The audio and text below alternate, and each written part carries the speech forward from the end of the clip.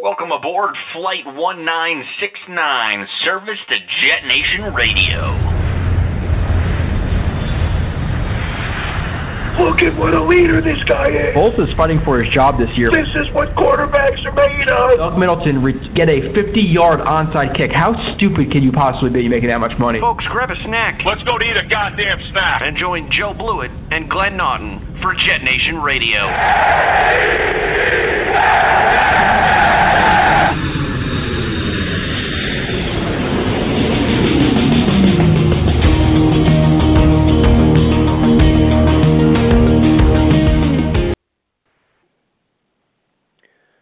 All right, New York Jets fans, thank you for joining us tonight. I am Glenn Naughton. Joe Blewett will not be on tonight, as many of you know. Throughout most of the off-season, Joe's going to be preoccupied with the police academy, and it'll be me either flying solo or with one of the many friends of the show that we have. Tonight it will be Kyle Smith calling in and joining us in a little bit. Joe and I will be trying to squeeze in some weekend shows from time to time and see how that goes. We got one in last week, and that's one way to navigate around it. We did have some technical difficulties a little while ago. Kyle and I did about 10, 12 minutes, and Kyle joined me, and we had to start over. So I will not repeat everything I said, but Kyle is with us now. Thanks again for calling in, Kyle. Thank you for having me on, Glenn. Appreciate it. Anytime. So basically, what I said earlier, Kyle, I will do a much shorter version because, again, this has been beaten to death. You can't do a Jet show and not talk about Kirk Cousins right now. As I said to you earlier, wherever he lands is going to be the biggest factor in how the Jets' offseason unfolds. He's rumored to be, down to choosing between the Jets and Vikings. Kyle and I have both said for quite some time the Jets have a good shot. I'm a little less optimistic than I was a couple of months ago because this is even before the heavy Minnesota rumors started. He just strikes me as a guy, small town, probably wants his family to be raised in a small town with a different environment than you'll get in New York City. And that's, as I've said in past shows, it's not like you can't bring him up to Chappaqua or Scarsdale and show him a nice quiet life. But either way, we don't know where Kirk Cousins is going to land, if he does land with the Jets. And Kyle, I don't know if you saw this tweet I sent out the other day. It's nothing earth-shattering, but I think I've seen others sort of along these lines. But here's how I view the offseason right now, or the quarterback position for Mike McCagnon. He's got a lot of options, but only one of those options can get him fired at the end of this season. Option number one, sign Kirk Cousins. Option number two, you miss out on Kirk Cousins. You trade up into the top 3 or 4 and draft a quarterback. That buys you a couple more years. Option number 3, you stand pat at 6. You roll the dice. You hope that maybe the Colts and Giants take a Barkley and a Chubb or something along those lines, and then maybe a Josh Rosen falls to you at 6, and you get your guy there. And even if it's not whoever it is, Baker Mayfield, Josh Rosen, whoever, you get someone at 6. And the last option, of course, is if he doesn't get Cousins and doesn't get a good veteran and doesn't get somebody at the top of the first round, unless he takes somebody in round 2 or 3 or 4 or whatever that outplays one of those first-round guys, I think he can be out of the job. What do you think of that, Kyle? Oh, yeah, I did see that tweet, and I liked it, and I agreed with it. Yeah, I mean, listen, a lot of people are saying, there's the top 4 quarterbacks. I really just consider it to be 3. I hate Josh Allen. I'm pretty sure you do, too. I remember you saying a couple weeks ago when a caller called in that there's no way the Jets can draft Hackenberg again, Allen again, because he's just like Hackenberg in the sense that he's very inaccurate. But listen, I mean, could Allen go in the top 5? Most certainly. I mean, we all knew this would happen. He's a shorts warrior. People evaluate, he's throwing 70 yards in the air, and look at the rifle. He had 62 miles an hour velocity at the combine. Like, people are going nuts. So I could see him going in the top 5. But all that means is that there's got to be a good chance that there's going to be one of those top 4 quarterbacks at 6. And you can't miss. You can't miss on taking one there. And, yes, the Jets do have assets, being that they have that extra second-round pick, to trade up this year.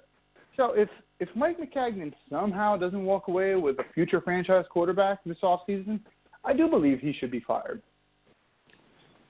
So I'm in agreement with you. And like I said, that's the one scenario that won't be acceptable. As far as me with Josh Allen, it's not that I don't like him. I don't love him. I'm kind of on the fence. I think people are making too much of the talent around him, but I also do feel like it wasn't very good. I think I saw a number the other day. I forget which game it was. It was a game that people were pointing out as one of his worst games of the year, and some analyst came out and said he was. They did it. You know, they looked at the snap counts and they broke down the film, and they said he was under heavy pressure on 41% of the snaps. Like he was literally just running away from people the whole time. But either way, the point I made, and I stand by it.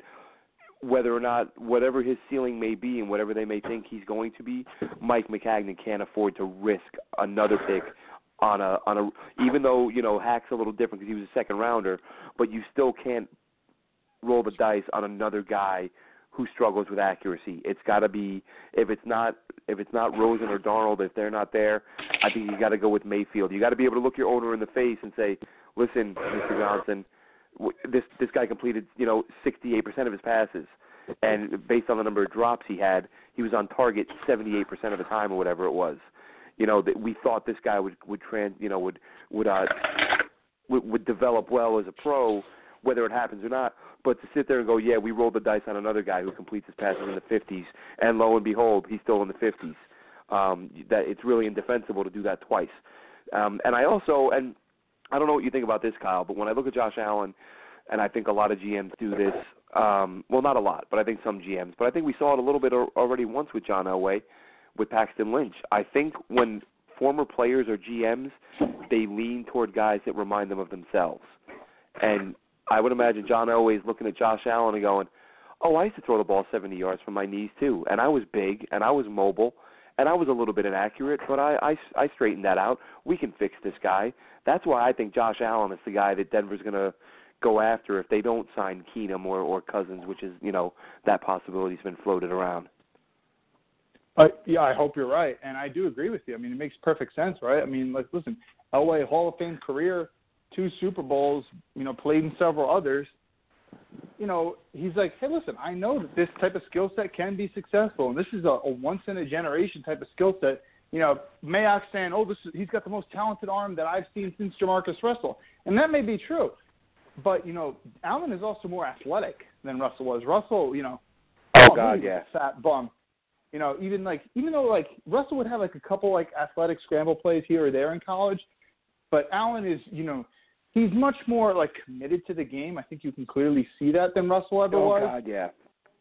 So he does have these intangibles and stuff. It's just the way I look at it is, you know, it's really hard to be a successful quarterback when you're dropping your shoulders once pressure comes. And I know he's under pressure a lot, and, you know, that makes you start seeing things that you wouldn't otherwise saw once you're under that much pressure all the time. But he just doesn't throw with any anticipation and stuff. And those are the types of skill sets that you need to be a successful quarterback in the NFL. We take these types of guys all the time that have big-time arm. I mean, think of Logan Thomas a couple of years ago. Look at his spider graph, mockdraftable.com. You know, even as, like, and he's playing tight end right now for the Bills. He went in, like, the 3rd round or whatever. Arizona drafted him. Like, you know, Bruce Arians is known for that downfield type of throwing system. But, you know, Mark Schofield put out a great article today about velocity and stuff and arm strength.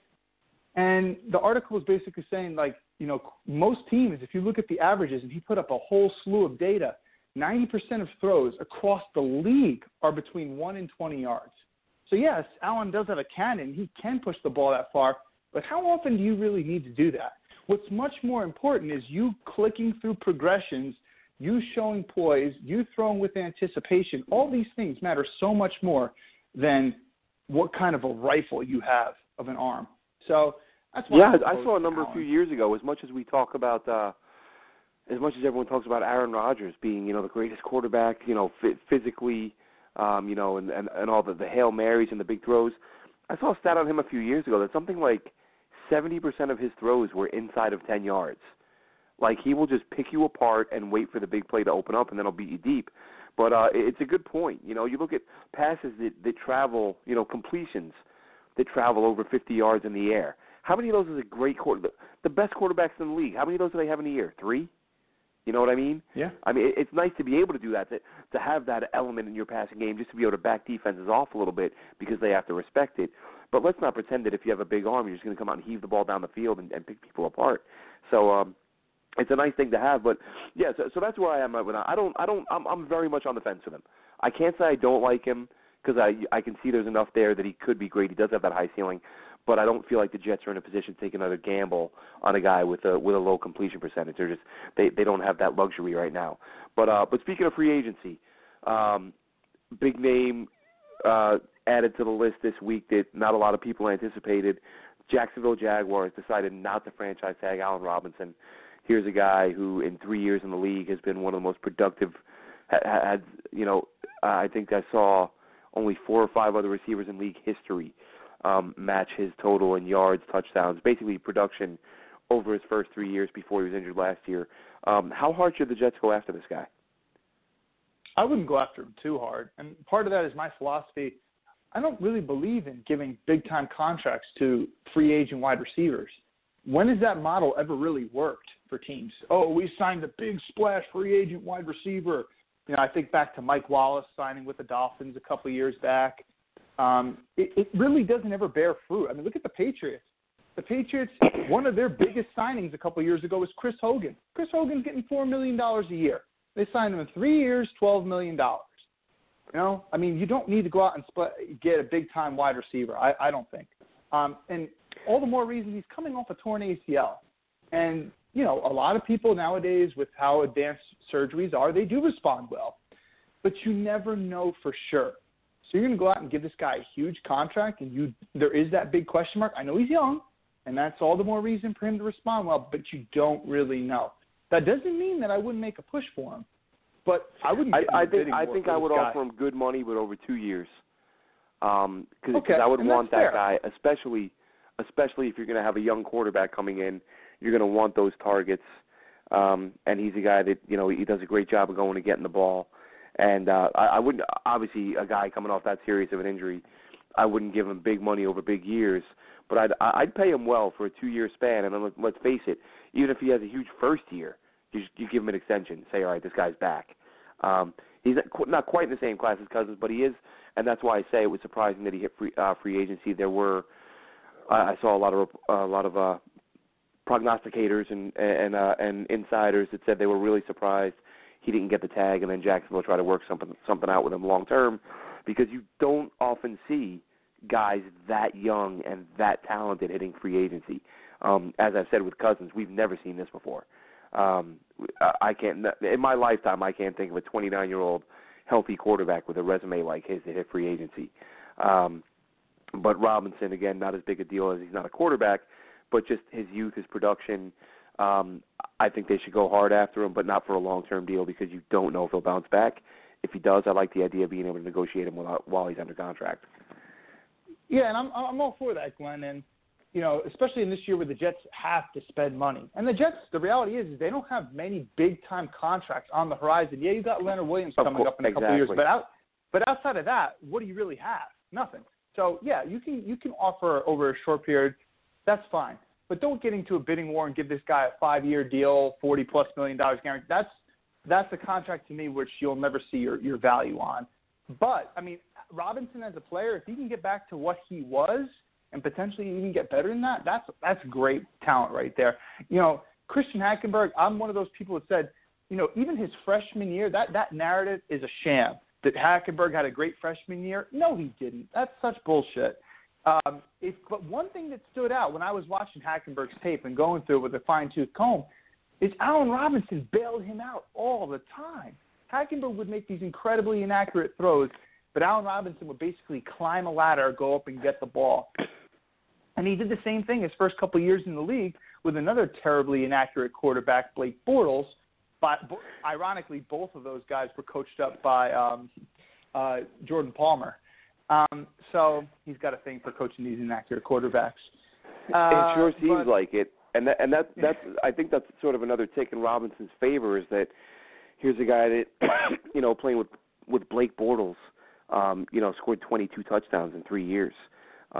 In 40 starts. He only started 8 games his rookie year. So super productive with a bad quarterback in college and in the pros.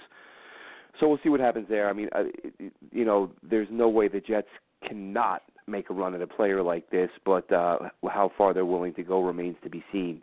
And staying on the pass catcher end of things, I was curious to get your opinion here because this is something that we talked about during the season, and I think you and Joe and myself, we were all in agreement with the Austin Seferian-Jenkins thing at that time. That we kind of felt like he would get $6-7 million a year.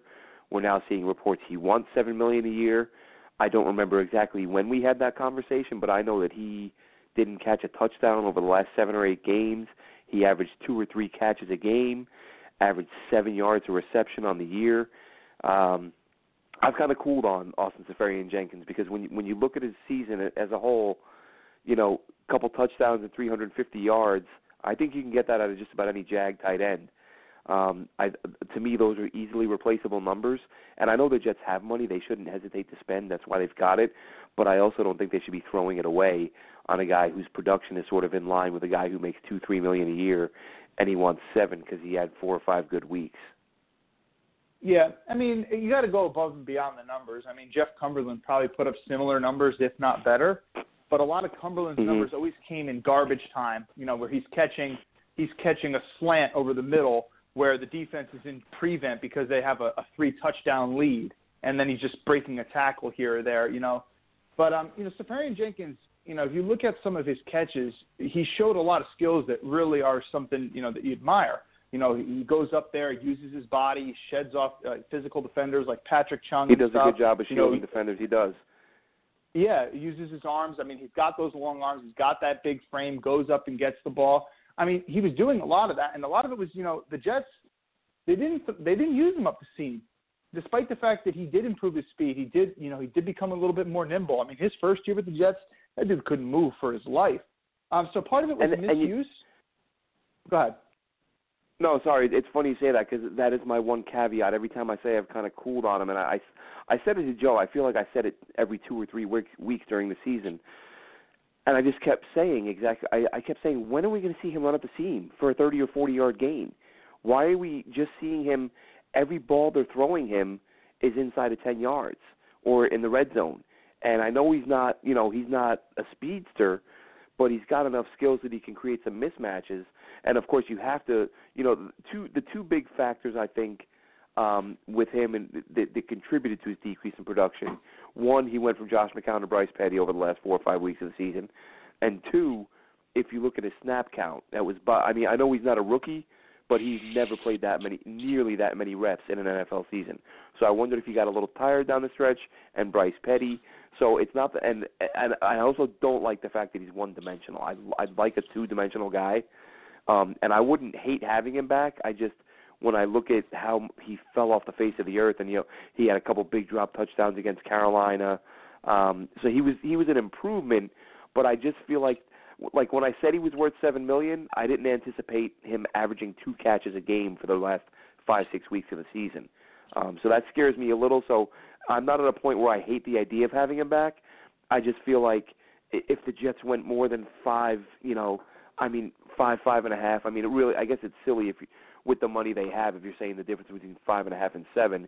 But I look at again, I feel like a lot of guys could probably do what he did last year, and I said it several times. Is he not capable of making big plays, or was it just the way John Morton was calling the plays and not putting him in position to do that?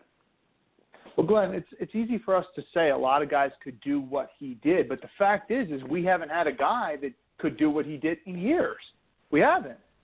So, I mean, we could say that all we want, but we just haven't had that guy. And when you look at the tight end contract, too. I think and I'm not gonna do the revisionist history thing. I didn't have a problem with it at the time, so I'm not going to complain about it now. But I mean, the other reality is that I think you mentioned Jeff Cumberland earlier. You know, he's far from an all-world tight end, but he's a hell of a lot better than He deserved more than 7 targets in an entire season under Chan Gailey. They just basically made the guy invisible. So I don't think – I see what you're saying, but I think the lack of production the Jets had was more game planning than talent. And I'm not saying they were great, but let's face it, no tight end in the NFL is so bad that he should play a full season as a starter and come away with like 4 receptions as your receiving tight end. As your blocker, yeah, fine, you live with that. But Yeah, sorry, I didn't mean to cut you off, but that was just a thought that popped into my head. Hey, and that's a fair criticism, and I know you're not even equating Cumberland's skill set to Safarian-Jenkins, but I'm going to do that for a moment. They're not comparable. You could never go up and throw a fade route in the red zone to Jeff Cumberland. He didn't have that ability to go up and get it. He didn't have the ability to go up and hands catch a ball right over the middle. He didn't have the ability to line up as a receiver on the outside and shrug off a defensive back and catch a ball on a comeback route. He just didn't have the size for that.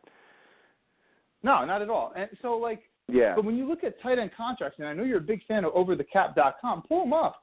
Look at the amount of tight ends that are getting around $7 million a year, and you look at some of those guys. And that was we did that when you and I, Joe, had this conversation, and you're right, and that was my point at the time. But part of it too is that I started looking at the bottom of the list, and I'm seeing guys making $1.52 million a year.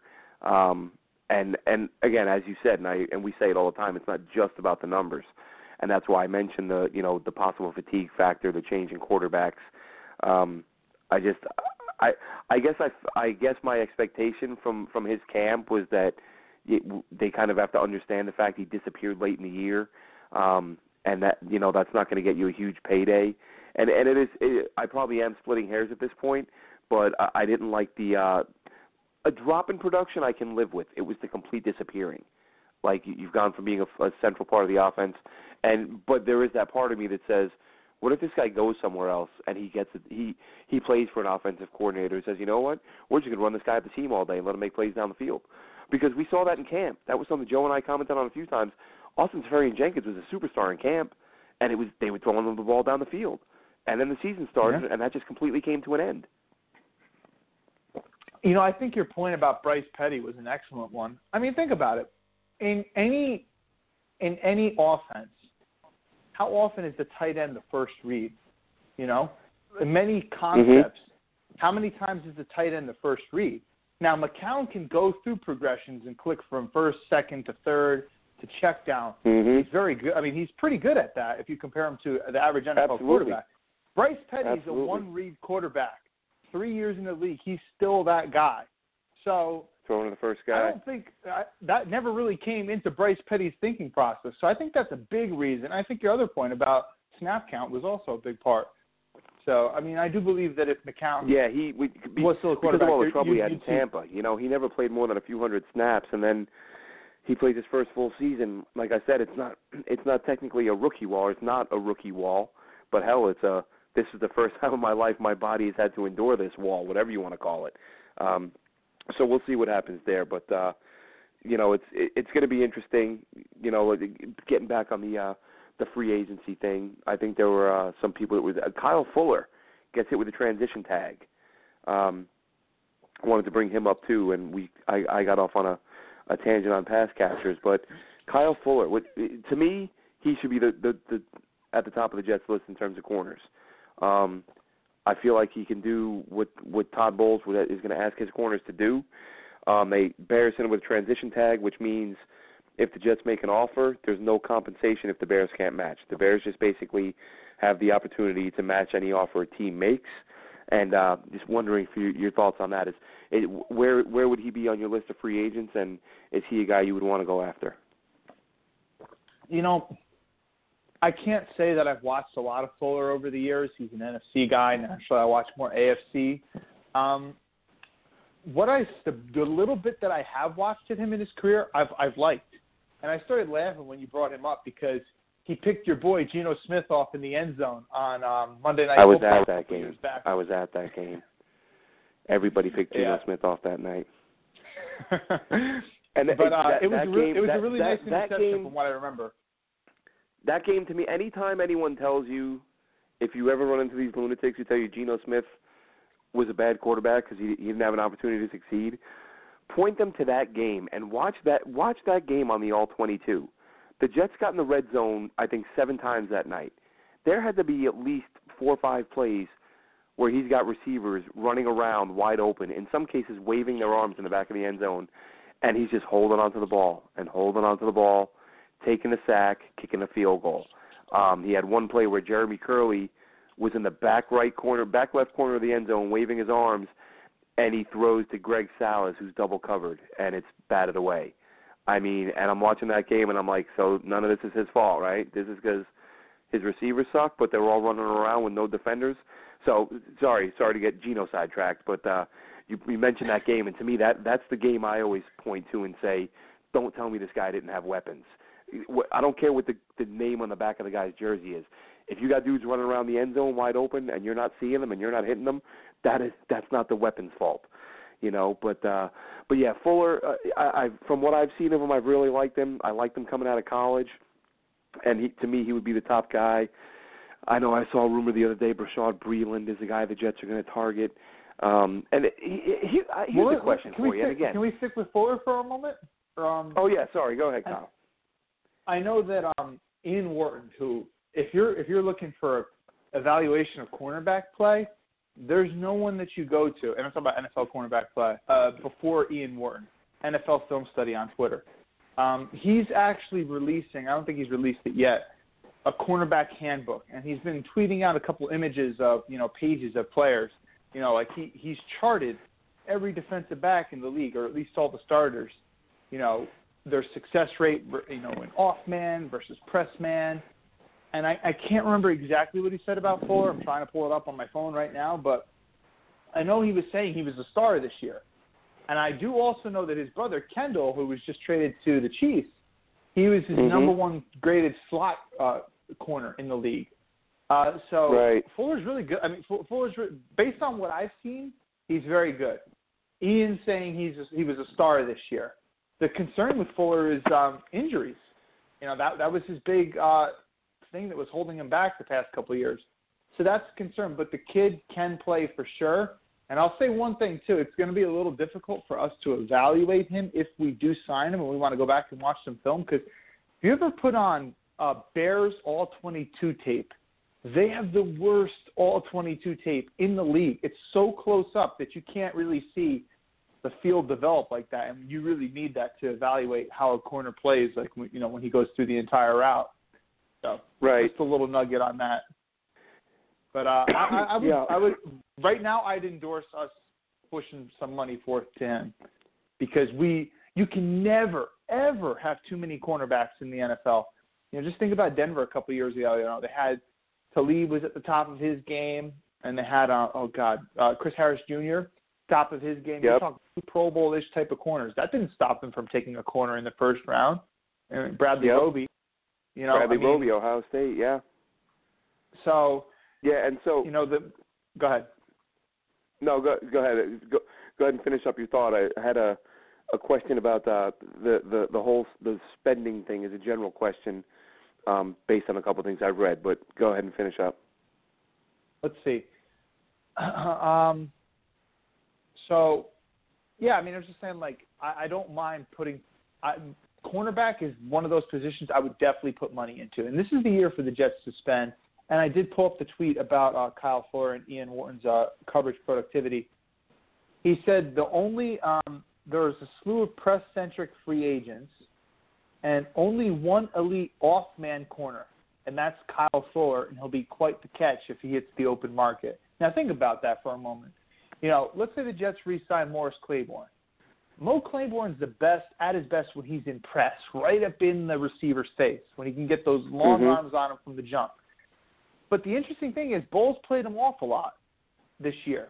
And we were like, what the hell? That's not where his strength is. And he did the same thing with Revis a lot the previous year. And that wasn't Revis' strength either, obviously.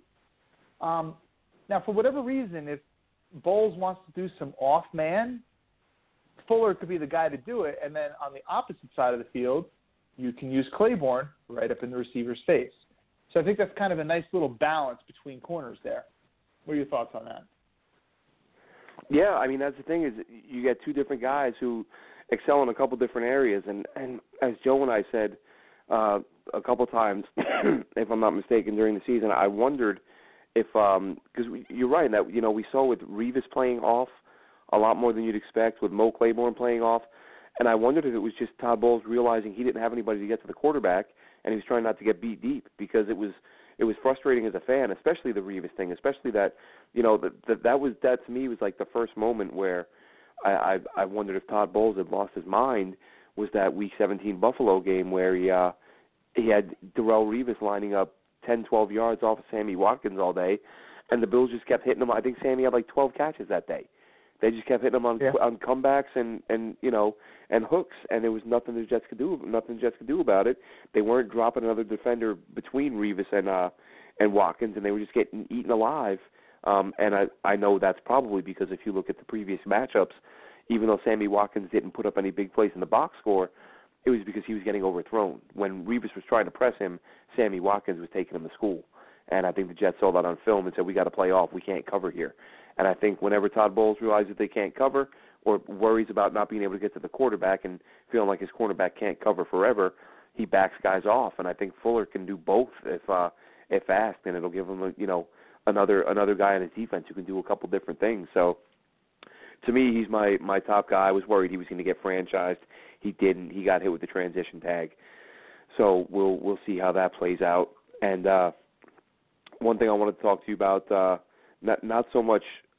This isn't so much a Jets topic. It could be if he's taken by the Jets, but two semi-controversial issues going on at the moment.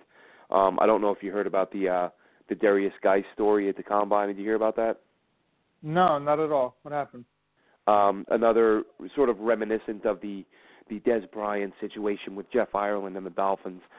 They didn't reveal which team, but apparently I know what a you're team, talking about now. Some team asked Darius Geis if he's gay. That's weird. What's the point of that? What do you think is the team's logic behind asking that question? Well, here's my theory, is that a couple different theories. One, and I think I heard this after the Dez Bryant one, so that's probably why this is a theory with one of the two, that teams want to ask you, they want to try to get under your skin a little bit and see if you jump out of your chair and try to choke somebody and see if you can keep your cool in a setting where you're supposed to be calm. What's your temper like? Can you keep your composure under high stress? That was one thing that I heard. That was with the Dez Bryant thing. One thing a thought that I had is, we hear all the time how these NFL teams, they do all this in-depth research on these players. They send, whether it's NFL security or team security to campuses and schools and bars these guys go to and ask around about them. Now, maybe if you're working for Team X and they like Darius Geis and they come back and say, we a couple people that know him said that he's made some some homophobic, and I'm not saying he has done this, but if they have information that there may be an issue with him, if he's had incidents in the past where people are like, oh, we think he may not get along with gay people, he may have a problem with gay people, and then you say, well, we don't want a guy like that in our organization. Well, what's the best way to find out? Let's ask him and see how he reacts. If he jumps out of his chair and starts screaming about not being gay, there's a little bit of there's some maybe not tension, but some animosity. Some maybe you're going to look at him and think, okay, maybe this guy does have an issue with people who have alternative lifestyles. Because really, and that's my thing. It's like you say, what's the logic there? And that's like, and I have no idea if I'm right, and I say this all the time with Joe. Sometimes I'll say stuff, and Joe's like, oh, you're making excuses for somebody. No, I'm literally using my mind to try to, like, the best explanation I can come up with as to why somebody would do that, because there's not a good answer. There's not a good reason. Well, I shouldn't even say not a good reason. It is a bizarre question. So the only good reason I can come up with is this team worried that this guy's got a short fuse, and they want to see how he responds. And again, it could just be they want to create. It may not be guys. This might be a team that asked every one of their prospects, and Geis is the only one that came out and said it.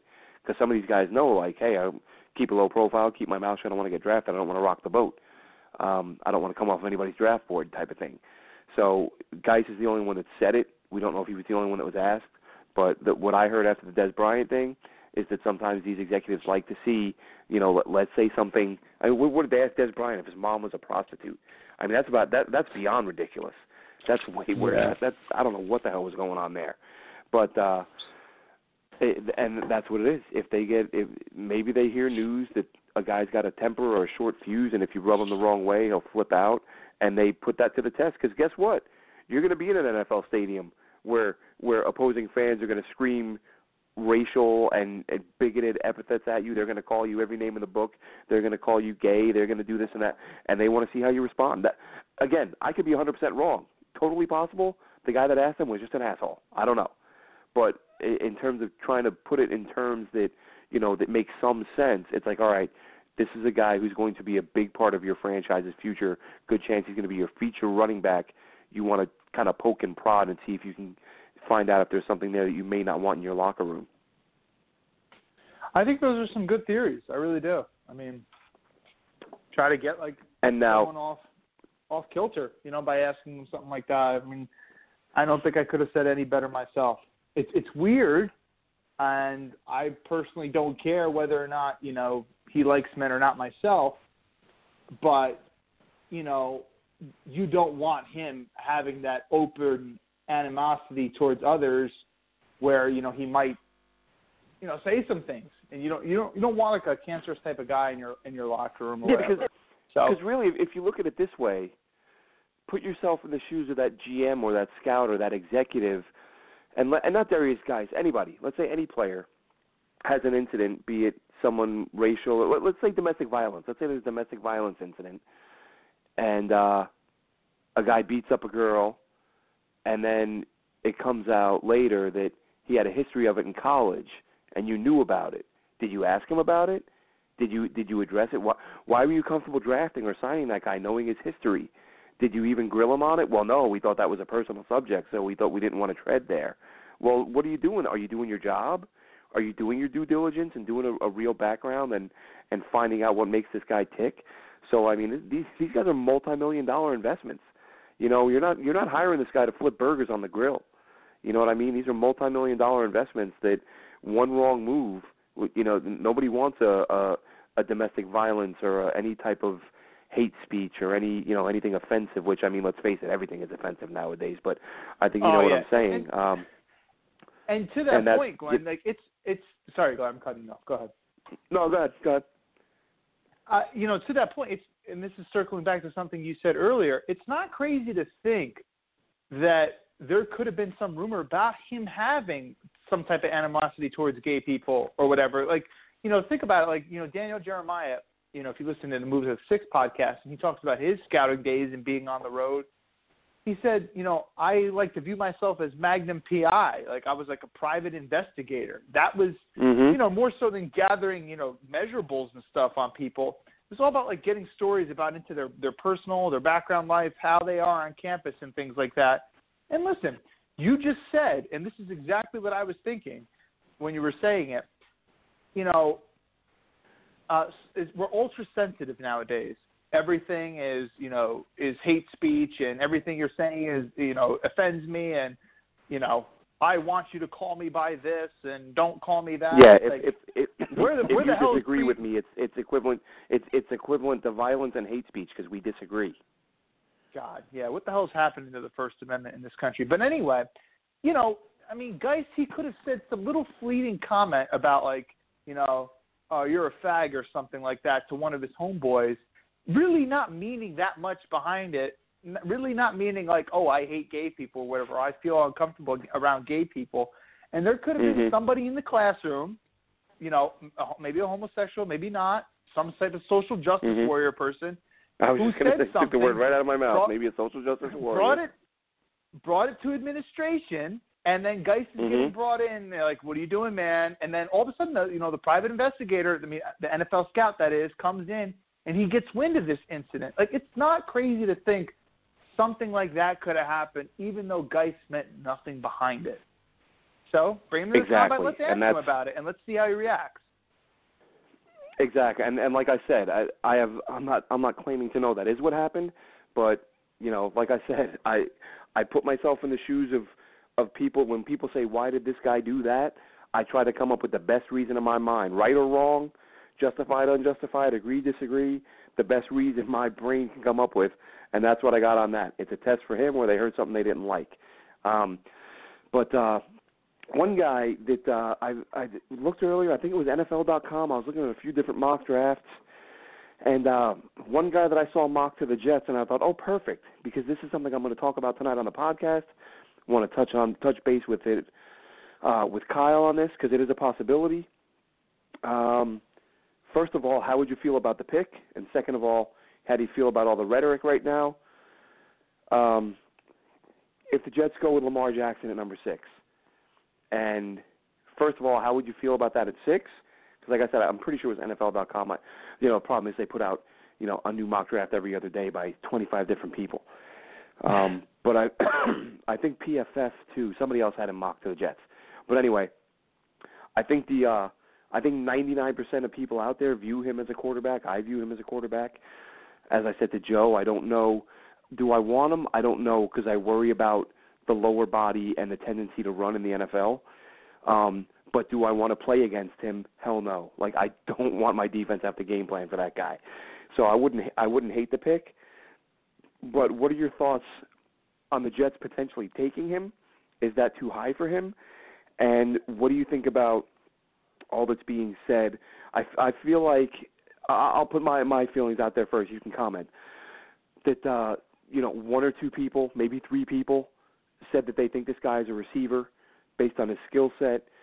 And now I'm seeing all over my Twitter timeline that why does everybody say this guy is a receiver? Why does everyone say? And I'm like, everyone. I think Gil Brandt said it, and that's really the only one I saw who said it. I think Polian would say on that too.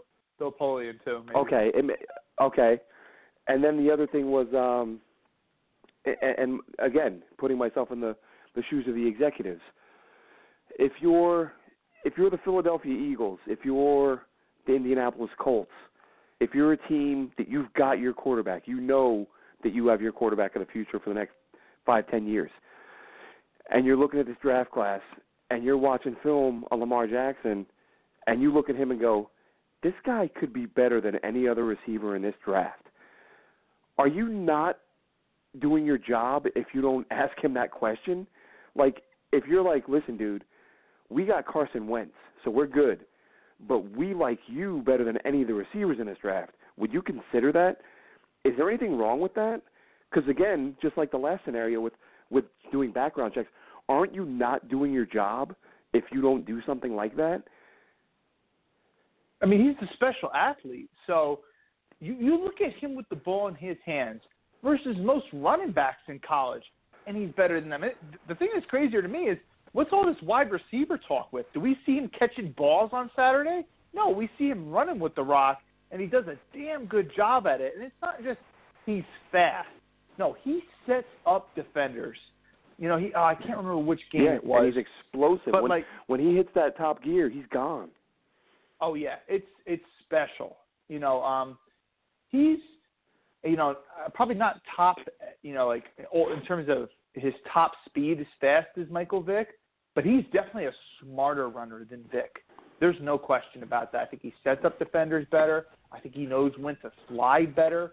So the crazier thing to me is, why aren't teams asking him if he'd play running back? Because I think he'd be a better running back. I know he's very slight, and he's 6'3". You don't see 6'3" running backs that are that was going to be my answer. In the NFL. 6'2", 6'3", and that frame, you don't see that very often. That's the only thing I could think of. And I think that's why, the point you made, why wide receiver, well, I think that's why they want to see him play wide receiver. Like, we've seen what he can do with the ball in his hands. Let's see if he can catch it. And again, I applaud what he did. I have no issue with him saying, I'm a quarterback. Because let's face it, that's the position he plays. That's where the money is. And he's done it well enough that he should play it in the NFL. I'm not saying any of that isn't true. I'm saying from the perspective of a GM, if you're looking at that guy and saying, oh, my God, that dude is electric, but I don't need a quarterback, but I could put him somewhere where my quarterback could get him the ball. I just feel like as a GM, you're not doing your job if you don't do that. Hines Ward quarterback. I'm sorry, say that again. Hines Ward was a quarterback in college. He went on to have a very good career in the NFL, well over 1,000 receptions. Julian Edelman, wouldn't be shocked if he finishes, somewhere close to 1,000 receptions by the end of his career. There have been several Antoine Randall, several quarterbacks that have made successful transitions. And some that haven't. That's one of the things I look at because I keep not keep hearing, but I've heard a few people say, is anybody asking Josh Allen to work at tight end? And I think, you know what?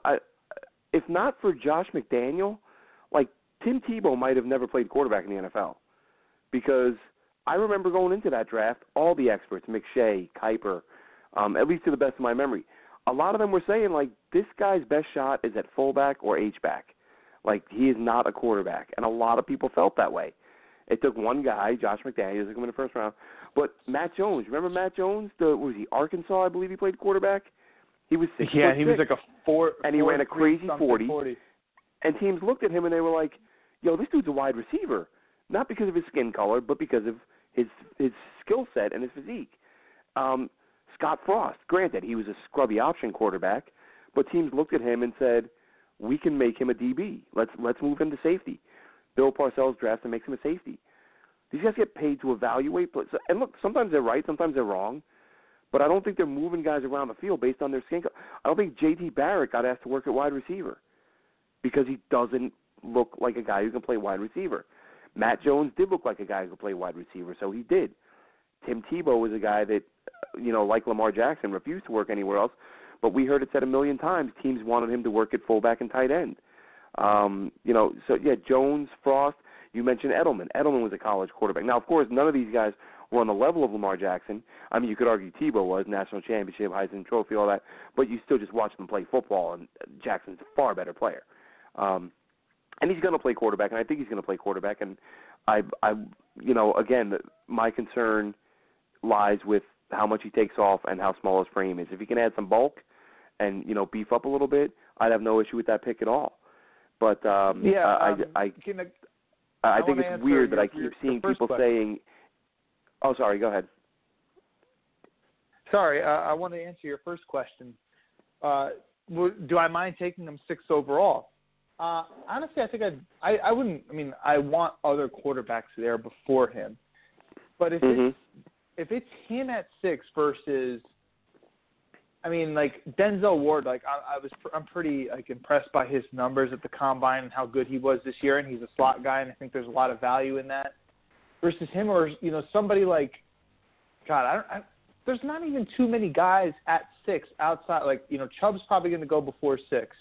I don't want Saquon Barkley. If you're telling me right now I could draft Saquon Barkley at 6 or Lamar Jackson, I think I'd probably want Lamar. And I say that because I think the Jets are already pretty good at running back. And what is the difference between Saquon Barkley and Sony Michel versus Nick Chubb versus, some of these other guys?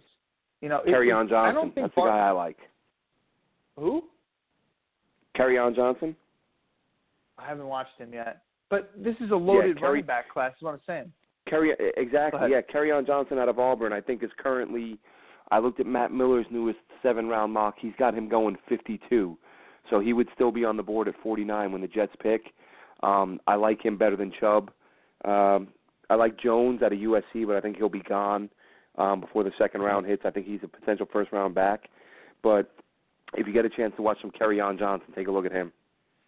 I will do that. But, going back to Jackson, they put up the velocity numbers today, and he clocked in at 49, which is disappointing. But I think that Watson kind of showed us, 49 miles an hour. I think that wasn't too much of a problem for him last year.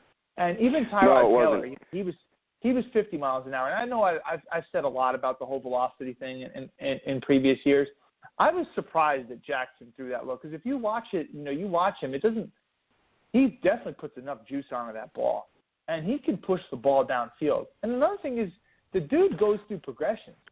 They asked him at the combine, why did you choose Louisville? He said it's a pro-style system. And there's a lot of truth to that.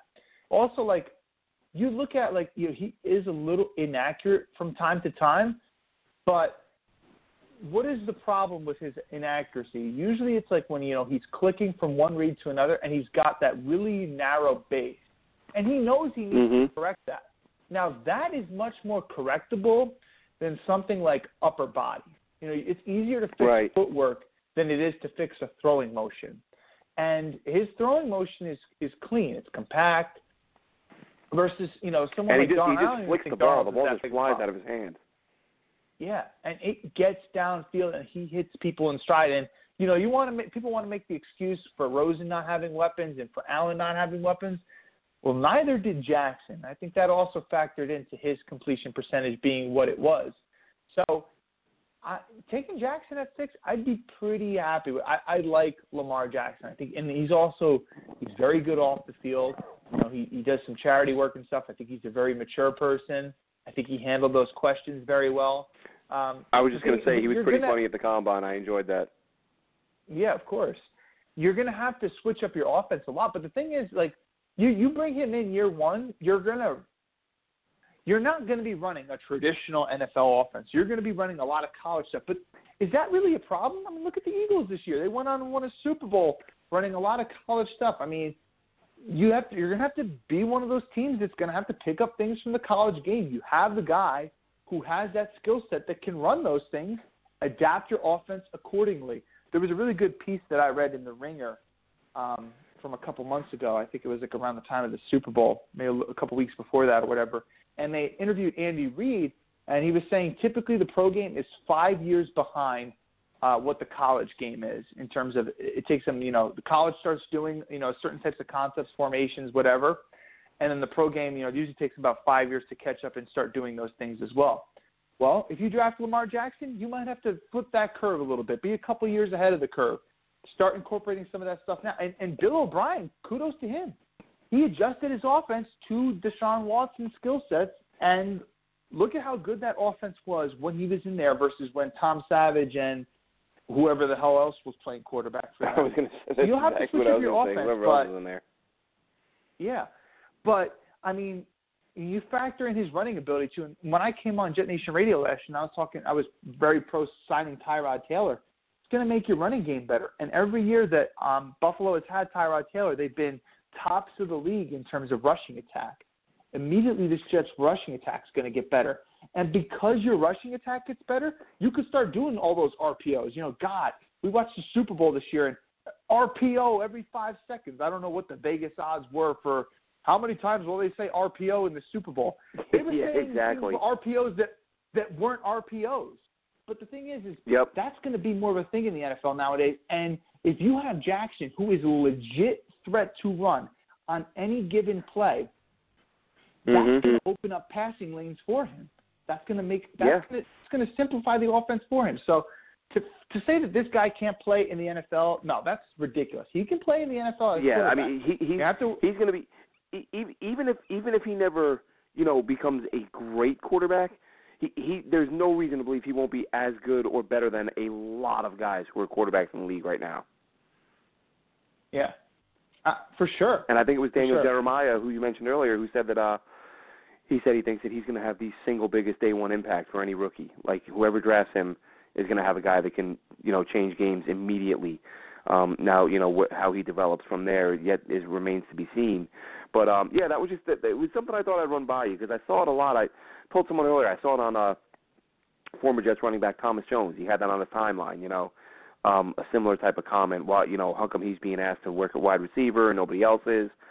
And then I was sure I saw it from Lamar Jackson, so I Googled it. Jackson said the day before that nobody asked him to run receiver routes at the combine. But people were just taking the story and running with it and just talking about what this travesty of miscarriage of justice. And the player himself was like, no, I don't know where that came from. Nobody asked me to run receiver drills. But it didn't stop, the internet from just I did see somewhere that one team during when he met with all the teams or when all the teams met, they asked if he would be working at receiver or something like that. But basically, if I were to look at my Twitter feed, I would have thought 26 teams asked him to work at wide receiver. And, he himself came out and said nobody asked him to. So, but I think he is a quarterback. I think he'll be a good one. The injury risk worries me, but I would have a hard time being upset if the Jets did end up grabbing him. A great option, game changer, who's currently projected as a second rounder, but by some experts and other people are kind of saying he's a first round guy for sure. So two guys who could be on the Jets' radar. Didn't mean to go on that long, but I think they're interesting topics with Darius Geis, Lamar Jackson, a little bit of controversy, and let's face it, free agency is still a week away. We've talked about Kirk Cousins and the flexibility that gives them. I can't remember if I said it earlier this show or when we tried the previous one, but my big thing is I would love to get Kirk Cousins to trade down, and let's fill a few more needs. Let's say, hypothetically, let's say that happens. Where are the Bills picking? Are they 21-22? I believe you're right, 21-22. Yeah, so we don't see a lot of, trades within the division very often. But let's say, hypothetically, you're the Jets, you sign Kirk Cousins, the Bills call you up and say, we'll give you 21-22, our number one next year, blah, blah, blah, blah. They give you enough picks to make you make the deal. Now you're down. Now you're down back end of round 2. You can grab back-to-back players. What type of players are you looking at in that range, Kyle? Shoot. In that range, like I said, I'm very still, and I know we're only 50 days away from the draft, and I still have to do a lot of work. But in terms of positions, I'm looking at corners and stuff. I'm looking at potential guys who can pass rush. We talked about Arden Key, and he had a very disappointing day at the combine. So I don't know if I'd even be looking at him anymore. But 21 and 22. Have you had to watch Harold Landry at all out of Boston College? I haven't watched him yet, but I went through and I looked at his numbers, and he's got elite movement skills for a guy, for a pass rusher. His three-cone was really good. His jumps were good. His 40 was good. All those things matter for a pass rusher. You talk about get-off and explosion, and he's got the tape to back it up, and he's got multiple years. He's not a one-year wonder Kevin Dodd type of player. So, know, people who I trust and respect their opinions, like John Ledyard, who, he charts pass rushers, edge rushers specifically, on an NFL basis, and he's obviously a draft guy. He's very high on Landry, and he's basically saying that Landry should not get past the Green Bay Packers at like pick 15, 16 or whatever. So as much as we might like that, I really doubt that he would be there at 21 or 22. But that doesn't mean that you can't trade back to 21, 22 and then, we got some picks. Let's move up a couple spots now to go and get our edge rusher. That was the original range I thought was I think Arizona's sitting at 15. I remember thinking, if the Jets sign Cousins, do you move down to 15 because Arizona wants a quarterback, and that'd be a spot to get Landry. And that's the funny thing, and I say it to Joe every year, and I'm guilty of it too. Not quite as bad as some analysts, but I feel like if I took the time, like let's say I start the day after the draft this year, if I really cared enough to do it, if you wrote down the name of every player who whether it's Matt Miller or Daniel Jeremiah or Bucky Brooks, write down the name of every player that they tell you can sneak into the first round, you'd probably have about 250 guys that could sneak into the top 32. And every year, look, somebody falls. And this year, I know Eric Galco from Optimum Scouting, who I really like.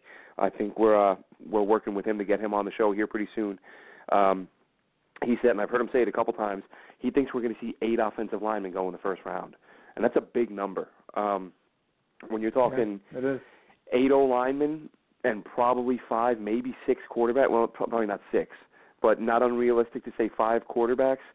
That's half the first round right there on linemen and quarterbacks. Of course, pass rushers are prime positions too, so a guy like Landry might be in there. But that remains to be seen. Like you said, the draft now I think is 50 days away. Free agency, I think it's 49 before that next week. Yeah, free agency. What do we got? About 4 days till teams can talk, 2 days till they can sign. The Jets right now, last number I saw was $92 million in cap space. Look, put it this: they have a lot, and that's going to bring me to my last question, Kyle, because I've seen this in a couple different places, and I scratch my head. I really can't figure out what people are saying here. I saw it mentioned with the corner position. We talked about Kyle Fuller earlier. But I've seen people say that the Jets were very much interested in Weston Richburg, but they've already taken themselves out of that because the price tag is getting too high, because 8 or 9 teams are interested. And then I've heard that they're not going to go for any of the upper tier corners. They're going to go for the Bashard Breelands, the mid lower tier guys. That can't be true, can it?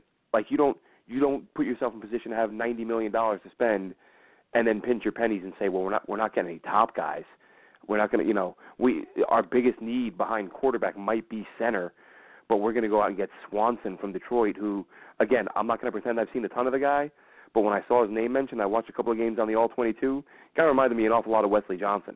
I just saw a guy getting pushed around and ragdolled an awful lot, and I just thought, why is this guy even being considered? And I've looked up, sites and analysts that say he's a talented guy.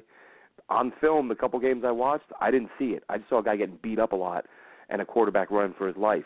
But do you think there's any chance the Jets are going to enter free agency with $90 million and then shop in the bargain bin? No, and I think a big part of that is they're going to give possibly the biggest contract by far in NFL history to Kirk Cousins.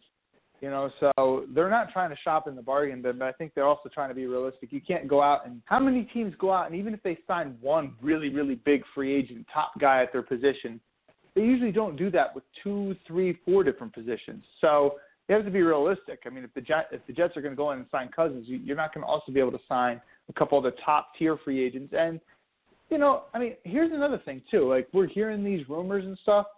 I don't think that there's really anyone who has a really good pulse on this Jets front office yet. It's not like it was under Tannenbaum.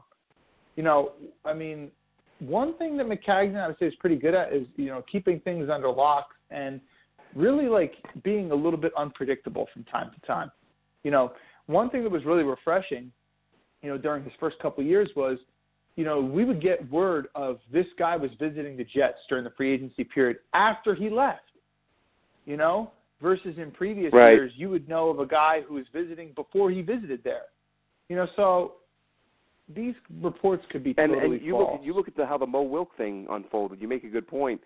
We saw up until a few hours before that deal was announced, the top guys, I think it was Rappaport, was like, oh, no deal is imminent between Mo Wilk and the Jets, probably going to get that.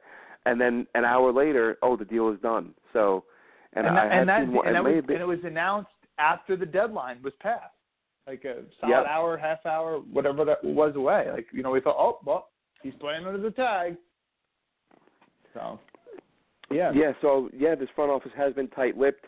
Obviously not going to pinch pennies at the quarterback position, but I thought my big thing, and the thing with Richburg that worries me is the concussions. I don't know how I feel about going out and signing a guy who just missed 12 games due to concussions. That's a lot of time to miss.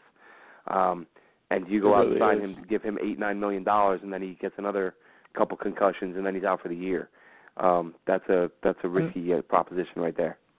And that's the only reason I could think why the Giants wouldn't want to re-sign him. You don't let a guy you drafted yourself with an early draft pick, second, third rounder, and when your offensive line is that bad, he's one of the few bright spots on that offensive line. You're just going to let him walk? They must really be thinking, man, his head is pretty messed up. So that is concerning for sure. Yeah, absolutely. So we'll see what happens there. Like I said, 4 days teams talk, 6 days deals start becoming official. Thanks again, Kyle, for joining me tonight.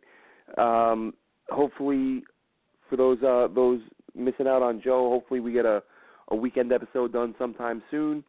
And like I said, we're working on some guests, or we're working on getting Eric Galco on with us next week. Hopefully that happens because he is one of the best in the business, doesn't get nearly enough credit. And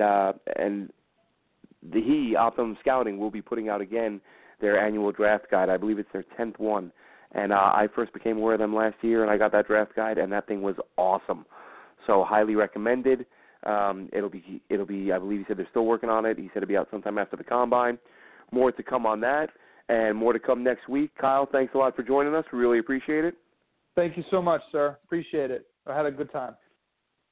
All right, same here, man. Have a great night, and we'll talk to you next time. Take care, everybody. Take care, Glenn. Bye. Take care.